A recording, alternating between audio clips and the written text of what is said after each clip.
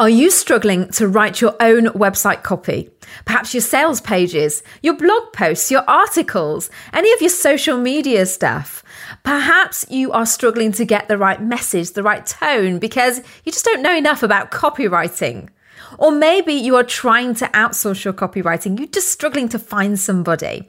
Well, you are definitely going to want to listen to today's episode so that your website copy really stands out. So your blog posts are not bland and fade into the background, but they stand out like a really good brand, a really good personal brand. Today, we're talking to Sam Turner. He's had an expert in copywriting for over 16 years. Sam's also an independent HubSpot consultant. He's going to share with us his top tips, some great examples, and how you can find a copywriter if you want to outsource and what you should expect. So you are definitely going to want to listen to this episode because it is critical to your business sales success, particularly online.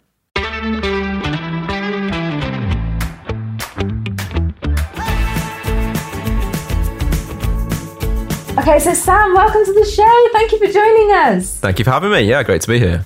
Fab. What I'd love to hear from you is how you got started in what you're doing now, your journey. Great. So I used to be head of digital at a marketing agency, and my remit there was pretty broad, but fundamentally now I freelance in the main areas that I worked in for the agency. So those areas were consulting on a software called HubSpot, and then separately copywriting. And that tends to take the form of quite traditional copywriting, producing blogs or articles for businesses or website copy for brand new websites.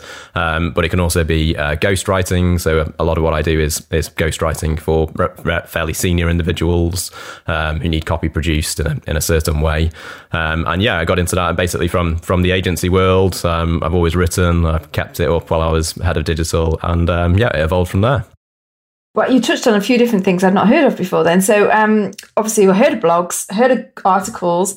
Ghostwriting is probably a new concept to me. So just describe to us, what's ghostwriting? Sure. So ghostwriting is the practice of somebody else writing the content for the person who will ultimately appear as the author. So it happens quite a lot in sports autobiographies. So fairly often sports autobiographies will be ghostwritten by a sports writer who will write as the person that the autobiography will come out as.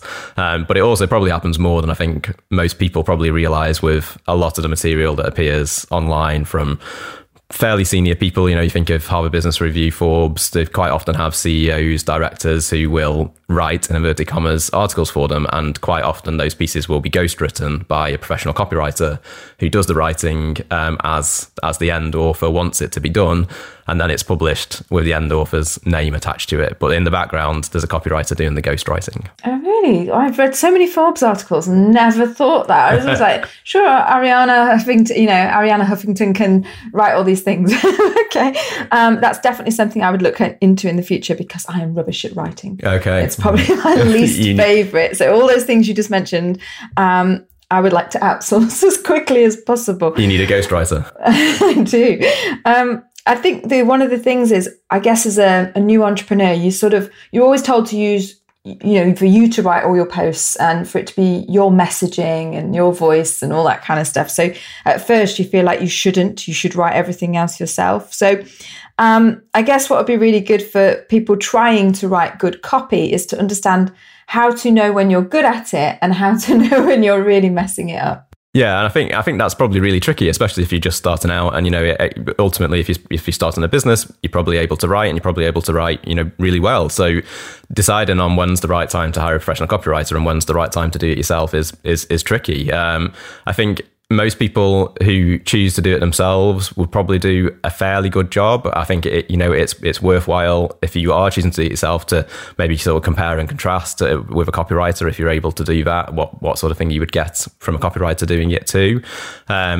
I think if you are going to do it yourself, the best way to approach it is to try to approach it as a copywriter would. And I'm sure we'll talk a little bit about that and how people can do that if they choose to do it themselves. If you do it that way, then you're more likely to get to the end outcome that a professional copywriter would get to. You're more likely to go through the same process and get to, hopefully at the end of it, better copy in a way that a professional copywriter would. If you don't follow that process and you just sort of have a bash at it, then you might end up with something that's fine, but not the advantage that a professional copywriter would give you. And one of the things that I was taught early on, and okay, I'm a copywriter, so I'm slightly biased, but in reality, if you think about a website, the copy is everything. You don't have anything else to get across to people who you are, what you do, what you sell, how good your products are, why people should buy whatever it is that you're selling. The only thing that does that is the copy. The rest of it, is useful for brand and it ultimately helps, but it's the copy that does the convincing. So it's worthwhile spending the time and the effort on if you're going to do it yourself. Yeah, definitely. We'll get into that process, but just what is the biggest mistake that you see when you engage with a new client and you look at their website or you look at what they're doing now? What's the common themes that jump out at you? You just go, oh, he's getting this wrong again. So I think the biggest thing for me is voice, and too much copy. And unfortunately, it is sometimes copy that's been self-done.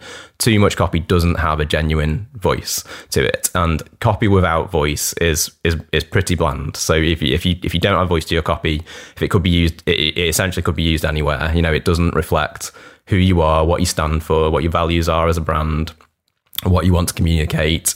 It tends to very plainly set out what you want to say or what you need it to say. You think of a product description, it tends to be quite flat. It tends to be, unengaging. A lack of overall voice to the content you produce is the biggest issue. And I think that probably comes from perhaps time, perhaps, again, understanding the process. It comes from, I'm just going to write this copy and because I need it and I'm going to get it onto the website and crack on with the next job. We've all been there. But if you spend some time crafting voice, that's when you get copy that really does the job that it should do, that really does, the job of convincing people that they want to engage with you, that they want to engage with the brand or the product. That makes the real difference between good and bad copy. So how do you get that voice? So I think that probably the best way to sort of describe this is to probably look at a couple of examples. So these are examples that probably most of the audience will be familiar with, I would guess. And they show where you can get to if you go with voice, and they're very, very different. And you don't need to aim for a certain voice. You need to aim for the voice that's right for you and the brand and the products or service you offer. So if you think about Innocent Drinks, so Innocent Drinks are famous for their copywriting and for the marketing approach that they took. They've got a very sort of fluffy, congenial brand image, and that's perfectly reflected in their copy. So if when I went onto the Innocent's website to look for some copy, the very first thing that you see in the search results when you look up Innocent is a description of who they are, and that description is, we're innocent and we make natural, tasty little drinks. So the were, not to get too much into the weeds of grammar, but the use of the were, the first person plural, it immediately makes you relate to the brand. Then they're creating a person for the brand, rather than speaking, almost obtusely about this inanimate brand object. It's making Innocent into your friend. We're here to talk to you, and we're going to talk about our drinks, and they're not just drinks; they're tasty little drinks. Again, don't want to get too much into the individual grammar choices, but little in that sentence is a completely unnecessary adjective, and most editors would get rid of it.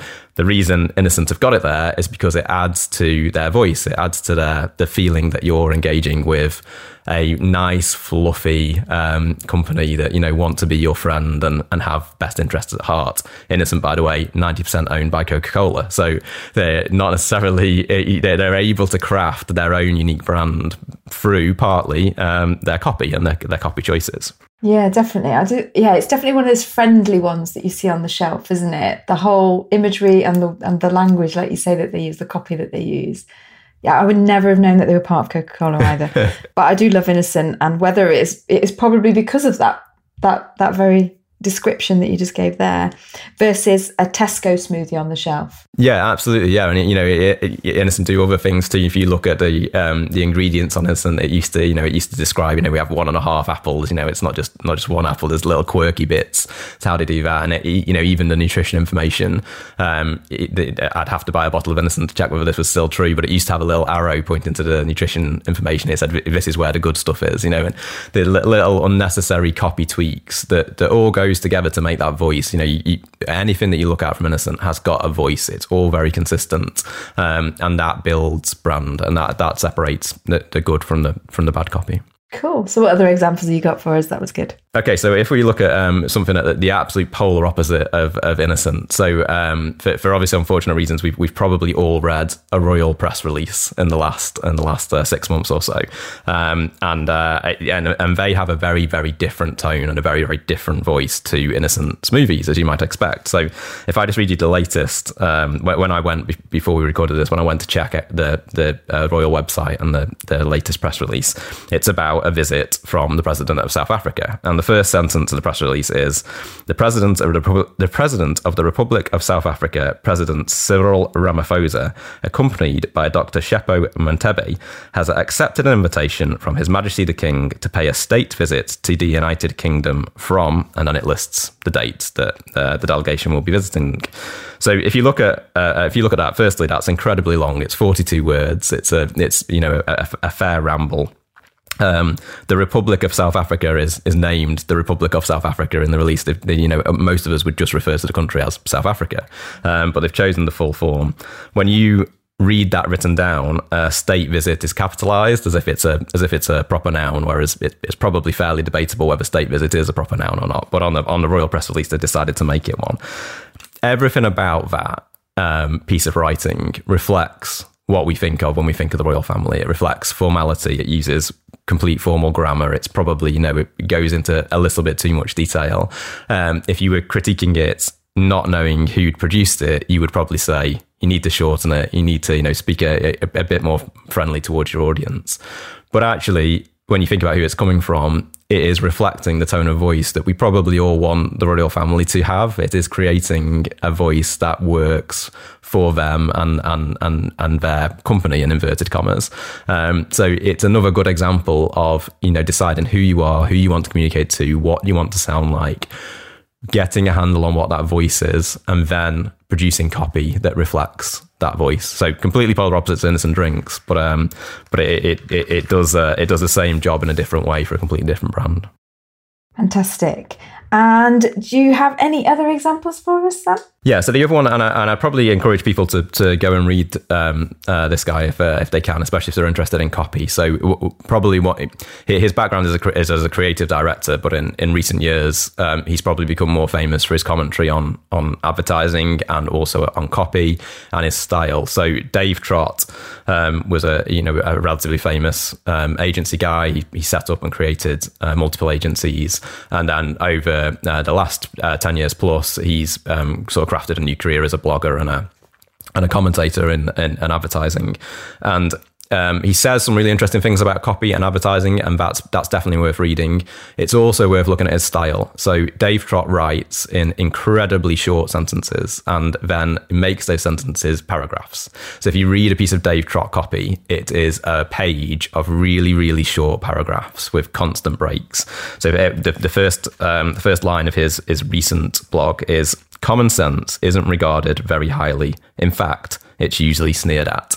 And that isn't only a sentence, it's the first paragraph, and the rest of the blog flows as such. What he does with that style is, if we take that first sentence, that is an opinion. It's probably an opinion we can all perhaps relate to, but it's an opinion presented as fact. He's sharing what he thinks about common sense, but because it's so short, and because it's so punchily delivered, it's a 12-word paragraph. It accentuates his opinions as fact. And when you read a full Dave Trott blog, every single paragraph is like that. Every single paragraph helps to sort of reinforce the fact that what he's saying is right. And again, that fits with his brand. He's a senior advertising executive. He does have lots of good stuff to say, and he wants his voice to reflect that what he's saying is right. He wants his readers to believe that his opinion is the correct one. So it's another really good example of somebody who's thought about what they want to say, but also thought about how they can say it in a way that is going to help that message to hit home and help to achieve their objectives through copy. So yeah, 3 different examples, but all reflective of people who have found a voice and then use that voice to create good copy. Yeah. And that last one, that Dave Trott one that you just gave me, I can imagine he's Marmite to people. Yes. You're either going to like that or you're really not. And I suppose they always talk about in marketing, repelling some people is good because you'll attract more people that are your target market versus trying to appeal to everybody and failing. Yeah, absolutely. So I think Dave Trott absolutely is Marmite. There will be as many people that like reading him as don't. But what you do by creating voice, and I think Dave Trott would probably agree with this in a lot of ways. Voice is almost trained out of us. We almost want to avoid having a voice because it connotates risk, and we don't like the idea that we're going to turn 50% of people off. But like you've just said, you almost have to turn some people off in order to appeal to some people. The alternative is really, really bland copy, and really bland copy is not going to do any of the job that it should do. It's not going to convince people. It's not going to get to the 50%. It's going to, it's the old adage of appealing to no one. Ultimately, it will not produce whatever it is that you're trying to achieve. Yeah, do you know that really resonates with me because, I come from a corporate career. And you are professional in your tone. Every email is professional. So when I first started putting social media posts out on LinkedIn, my voice, as you say, was very bland because it has been trained out of us. And to then step out as an entrepreneur or a brand, personal brand, you've got to find that voice again.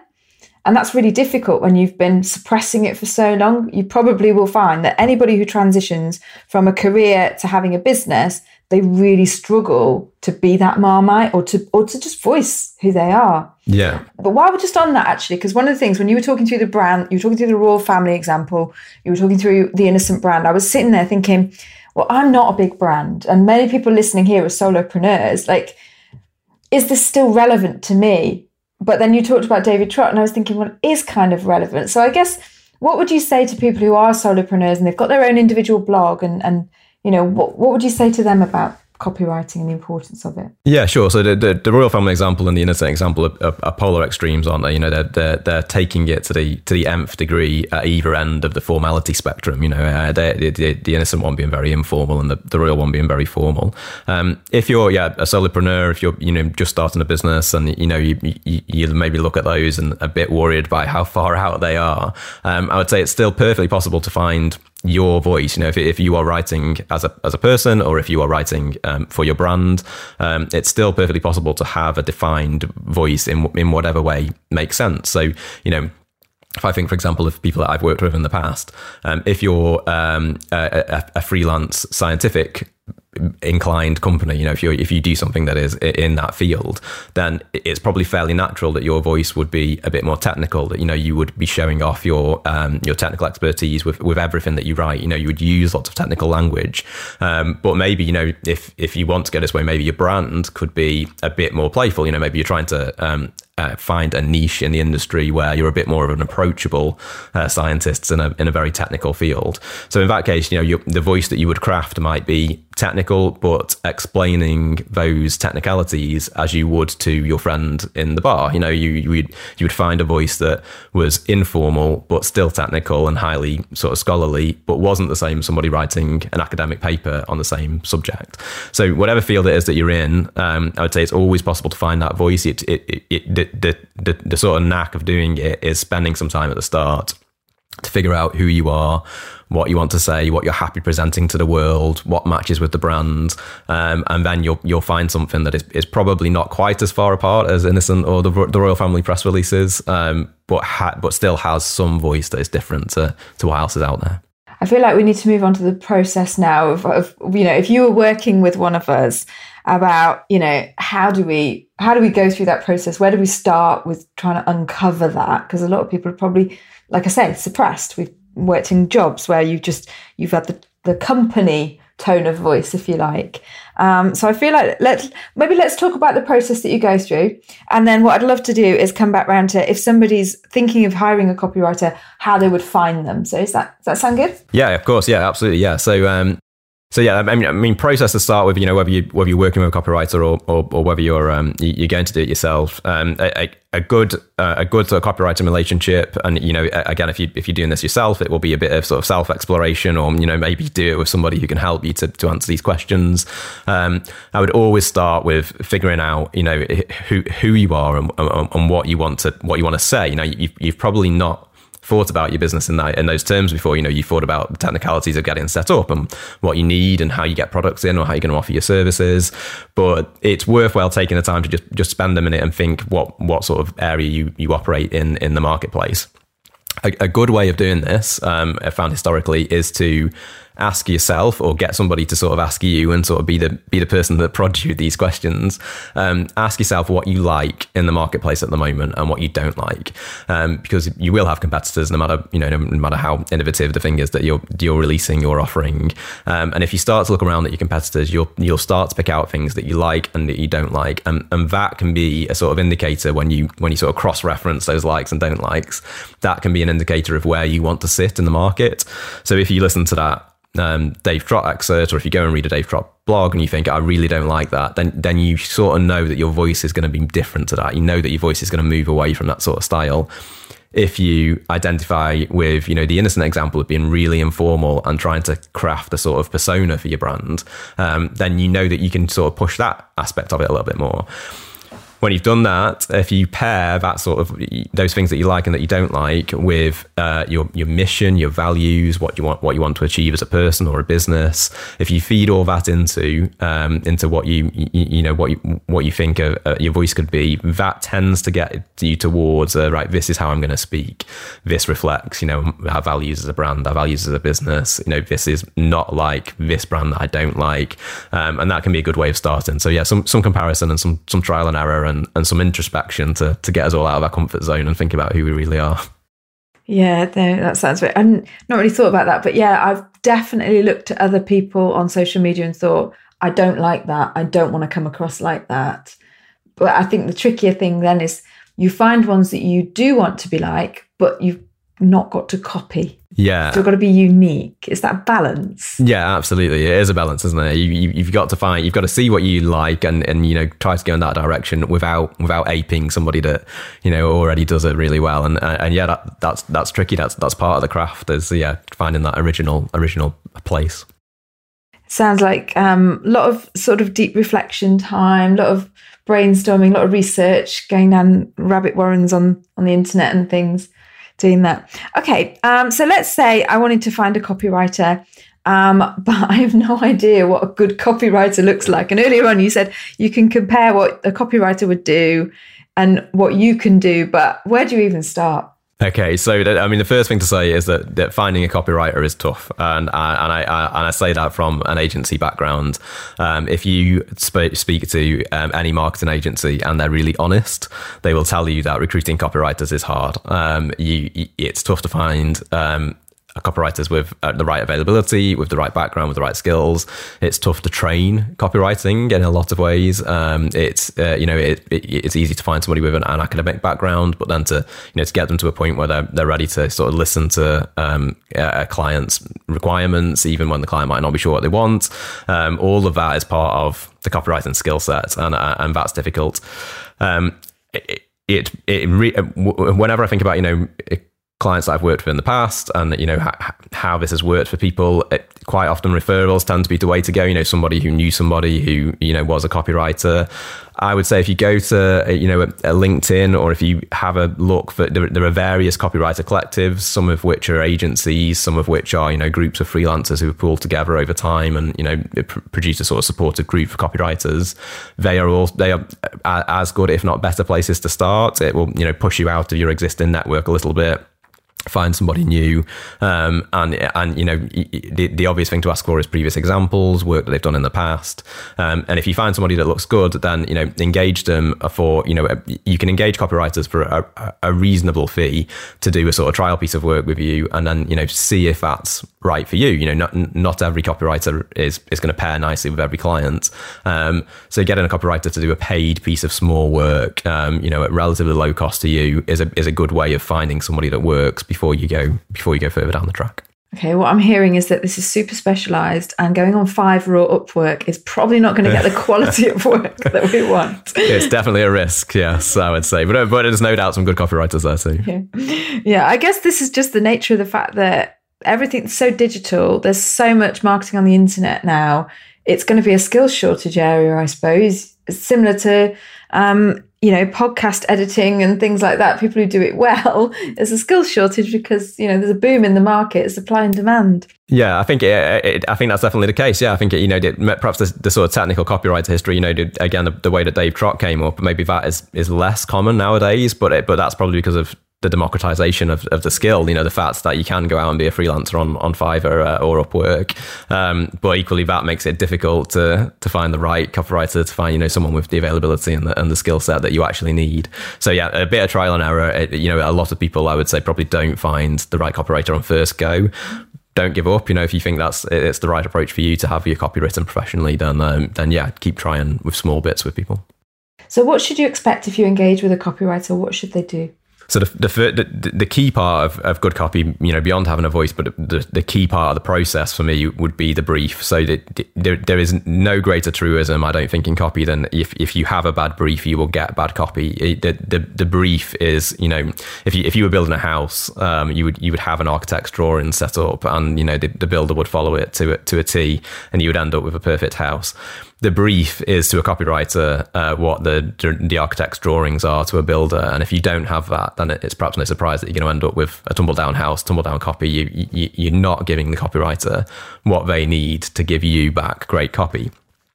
So, if this is the first time working with a professional copywriter, you've probably not created a brief before. Again, it's something to perhaps look into. There's plenty of templates available. For me, a brief should be, no more than 1 page, 2 pages at absolute most. It's got to be concise and get the key points across. So it doesn't need to be something that you spend loads of time on, but it does need to articulate the mission that you're on, the who you are as a brand, if you've done it, the how you think you want to talk.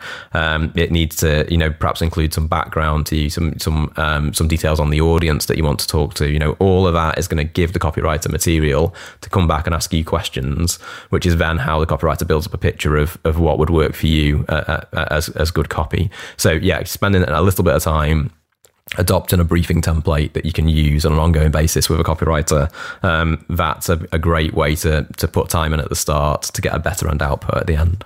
And if you get a bad brief, it sounds like you're used to coaching people through that process. Yes, definitely. So yeah, like I say, it's not something that people will perhaps have done before, especially if it's first engagement with copywriting. And yeah, when you sort of ask for give me a brief, what do you want? It's almost like a blank piece of paper. I don't know what I want. That's your job, sort of thing. But if you engage with a good copywriter, then she'll be able to ask you the right questions and sort of tease that brief out of you if it's needed. And then what happens next? So for me, as a copywriter, in terms of my process, I will always, at the start of the process, make it pretty clear to the client that they'll get what is definitively a first draft. So, and this is also an important point if you're going to write your own copy.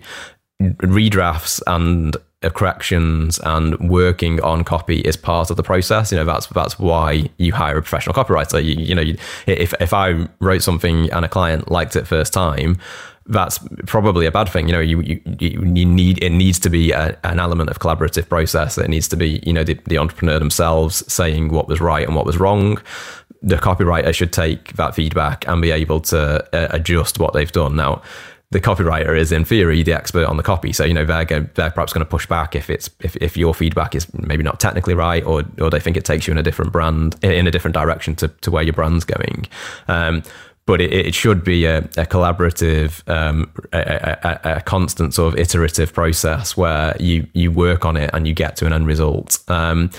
There are risks in that to be aware of. So, if you've got lots of voices feeding into whether the copy's right or wrong, you can end up with a sort of endless redraft scenario where, it never quite hit the mark because everybody's got a different opinion. So, try to keep that locked down tightly, but definitely see it as a collaborative, iterative process where you're going to go through a few bits of it to get it to a good place. Equally, judge a non-fit early because it's better for both sides. If you get a first draft and you think this is a world away from where I want to be, and this is less of a redraft and more of a rewrite, that's probably the point to say, thanks but no thanks, good effort, but this isn't for us. It's better for you. You're more likely to get to an end result faster, and it's better for the copywriter because they're not going to spend time probably never getting towards the result that you want. So yeah, in terms of process, those are two things that I think are probably most important. I'm smiling for two reasons. I'm smiling because I'm thinking my website copy last time probably just went out on the first draft because I literally had got to the point where I was like, I am not launching my website because of crazy things like this page or this page not being complete. So done is good enough. So I'm definitely guilty of that.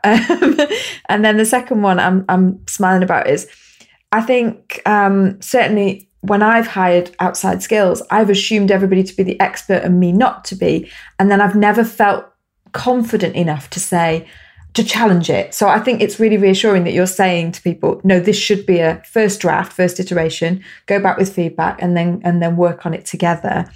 I think that gives people the confidence to challenge the expert in the room with what their voice is really. But I do take on board that if there's a non-fit early and it's a complete rewrite, then move on. Yeah, definitely. So that's been incredibly helpful, Sam. I don't know if you've got any other top tips you want to leave us with before we find out how we can contact you and learn more about your work. Yeah, I mean, I think we've covered it really. I think that's all I can pass on. I would say, as a copywriter, if you decide to go down the route of a professional copywriter, great. There's plenty of people out there that can help. It's also completely valid to do it yourselves. Your own website, I'm sure, is great, and you've got the opportunity to revisit and do a second draft yourself when you get 5 minutes. I would just say for anybody going down that route, try and adopt as closely as you can the process that a copywriter would do. You are being the copywriter, and that's you. So if you can follow that process, then hopefully it'll end up at a better result. Fab. So Sam, how can we contact and find more about the work you do? And if people would like to engage in you, where can they go? Yeah, so my website is sam-turner.net. That's got all my contact details on if anybody needs any further pointers or anything like that I can help with, as well as a few bits of details of the copywriting that I do. And you can also find me pretty easily on LinkedIn. Fab. I'll pop those links in the comments underneath in the show notes. So thanks so much, Sam, for educating us on copywriting. If you've got any questions, please reach out to me on social media. It's at I am Sue Parker or over on the blog sueparker.io. And I'll be sure to get Sam back on and follow up with some more questions. Thanks, folks. Thanks for listening. Bye. I want you to know that I appreciate you for taking the time to listen to the Lifestyle Entrepreneur Show with me, Sue Parker. You're probably here because you want to improve the quality of your life. Maybe you are a business owner or aspiring entrepreneur trying to get better work-life balance, create passive income, leave a 9-to-5, use online business automation, or here to train your mindset for success. For more resources, make sure you check out the show notes, but don't forget to hit subscribe. I would be so grateful for a 5-star review and feedback that allows me to do better at serving you. You don't need to do this alone. You can join us as an unleashed lifestyle entrepreneur and start to build your dream life today.